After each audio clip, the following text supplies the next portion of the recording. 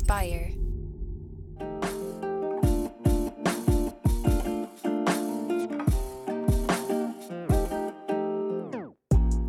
Welcome back to the Kidney Stone Diet Podcast, the show about reducing your kidney stone risk and living your best life.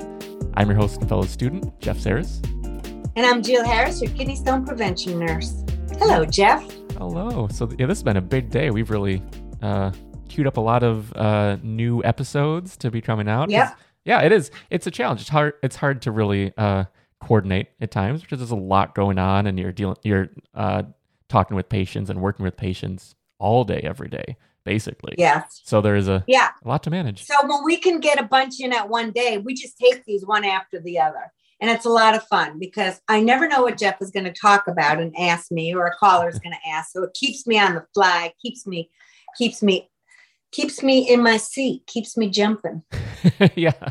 So we're going to do another FAQ this week, but if you have a question, be sure to leave us a voicemail at 773-789-8763, and we will get to that on a future episode. But today... Don't be shy, people, or otherwise I'm going to have my mom call in, okay? Yeah, and if you go through the archives... Call in. Yeah, you go through the archives, you'll find her on one of the episodes. She actually did call in once. Yes, she did. She sure did sneak one in. I remember the huge smile and laugh right away when you heard her. Yeah, somebody made a comment. They're like, why the hell is Jill almost laughing during this caller's question? And then the person said, oh, it was your mother. I mean, because I didn't expect that. Uh-huh.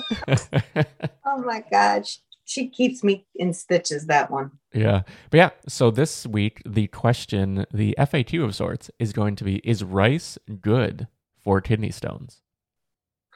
Is rice good for kidney stones? Well, that's a funny question. I mean, it's just funny. It's just funny that somebody's asking that. Because I think, why would they think that? That's funny. That's what I'm thinking right now. So also, I'm putting all those words in there so I can get my thoughts together. See how slick I am? Pretty friggin' slick, I'd say. Okay. So I like rice. I think it's a wonderful food. But, white rice, there's not a heck of a lot of nutrition going on there. Any diabetic knows they're not going to be eating a lot of rice, that's for sure, because it breaks down into a simple sugar real quick. But I like rice. I've actually never met a person that doesn't like rice. If you don't like rice, please say something in the comments. That would be interesting to me. So, rice. Brown rice is higher in oxalate. It's higher in oxalate. White rice is low. So, I will tell patients to limit their brown rice. What's limit mean, Jill? Have brown rice once or twice a week. In a normal portion size. What's a normal portion size, Jill? I'd say half a cup to a cup. Depends on your day. What's sad to me about rice is the brown, it has a little bit more fiber in it. So that's a nice thing. But it has a lot more oxalate. White rice has very low oxalate. So one would then think, oh, good, I can eat a lot of white rice. But I don't think it's helpful for kidney stones. Let me tell you why.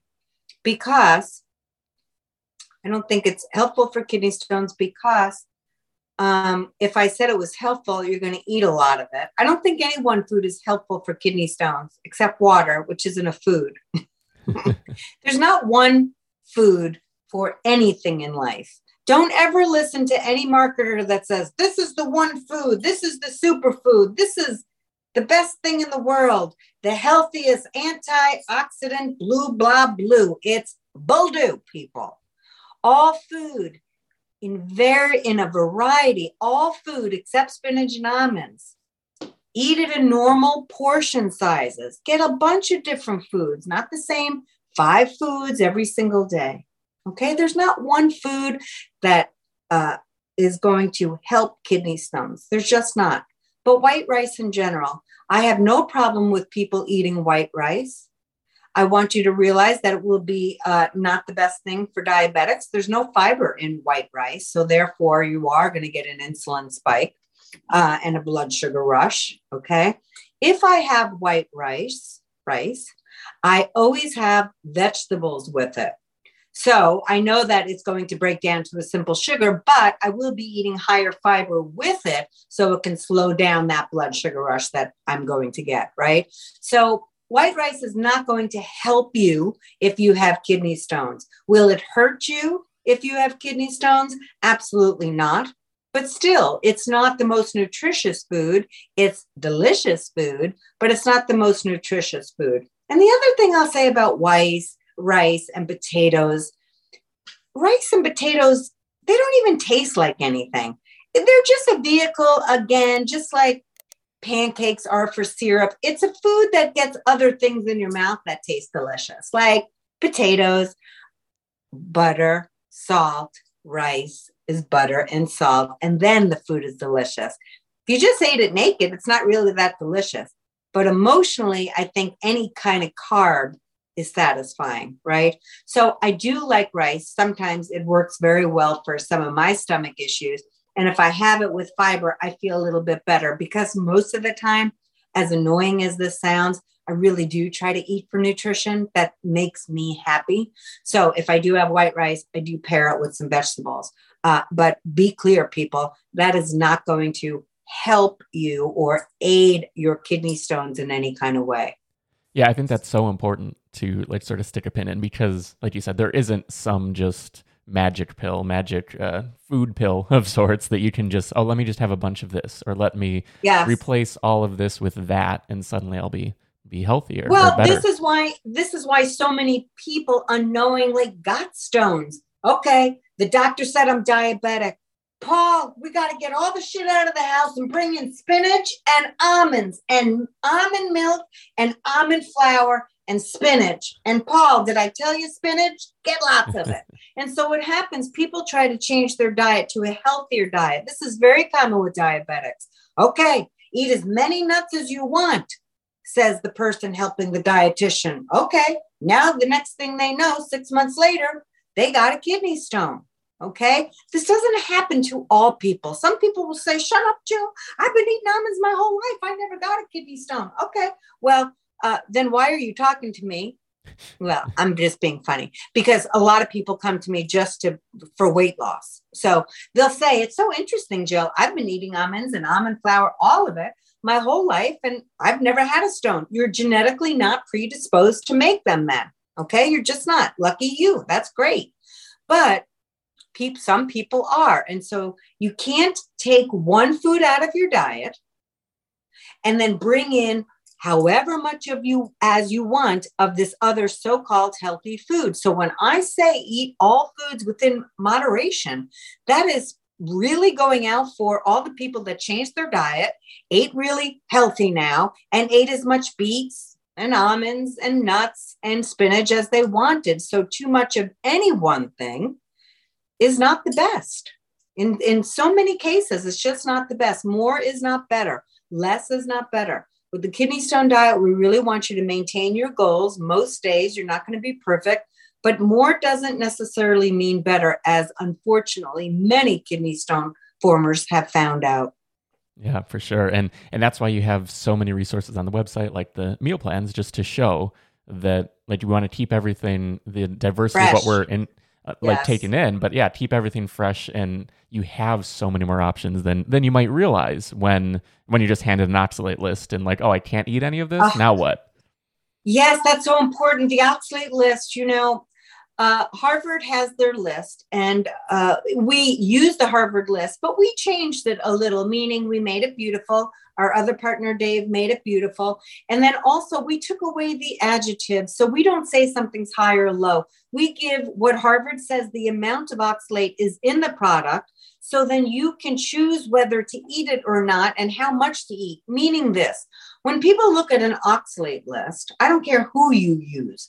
I would rather, I use Harvard because my experience shows me that it's worth using, because 22 years, all my patients lower their oxalate unless they have a malabsorption issue. And that we can control just so much. So I trust the Harvard list. But many lists, no matter which one you use, when something is written as high oxalate, medium oxalate, or low oxalate, if it says high, the value could be 22. And also they'll write high for something that's 600. So what people do is they take away all the high ones when they can easily fit that into their diet. The next thing I know is I get a phone call and these patients are eating 2 vegetables their whole rest of their life because they thought everything else was high, or they don't eat anything anymore because it was listed as high. Meanwhile, it's so something they can work into their diet. So that meal plan is so important for people because, number one, they all say they don't have time to cook. Well, neither do I, but those recipes are like 30 minutes tops or less. Many of the breakfast ones are 5 minutes, but they're healthy. They're all kidney stone diet compliant. They're lower in calorie. And of course, if you need more calories, eat more of it. Just, obviously there's nothing high in oxalate in them, but they're all no added sugar.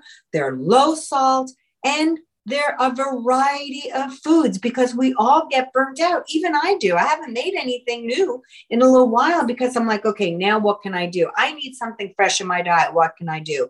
And these are things that I eat all the time. And also, by the way, they're friggin' good. So it's, how do you make a simple recipe, kidney stone diet compliant, and it tastes good, and it's easy, the meal plan. And guess what? It's $19 a month, by the way. And you get so many recipes, you won't even know what to do with yourself. Cancel at any time, people. Yeah, it's just a great resource, and it's something people have been begging for so long, is just to have recipes and things. And there is, because not everyone wants to buy the premium services, there are recipes on the site as well. So there is an entire collection in the blog, and I think it's just kidneystonediet.com/recipes. But once you're there on the homepage, look at the menu, you'll be able to find it right away. But just so many resources there that will get you and keep you on track. And going along the lines of keeping on track too, be sure to subscribe to the weekly newsletter, because Jill sends an email out every Saturday, just to sort of, to keep you on track, keep you rolling, and help you along your journey on this health journey. But so yes, it is a journey, Jeff. Yeah, absolutely. So I think we'll wrap right here. If you have a question, the number again is 773-789-8763, and you can leave us a voicemail and we will touch on it in a future episode. And I think that'll do it. So thanks again for listening, and we will see you next time. Bye, guys. Thank you so much. Please write something in the comments and subscribe. Yeah, it really helps a lot. See ya. Bye.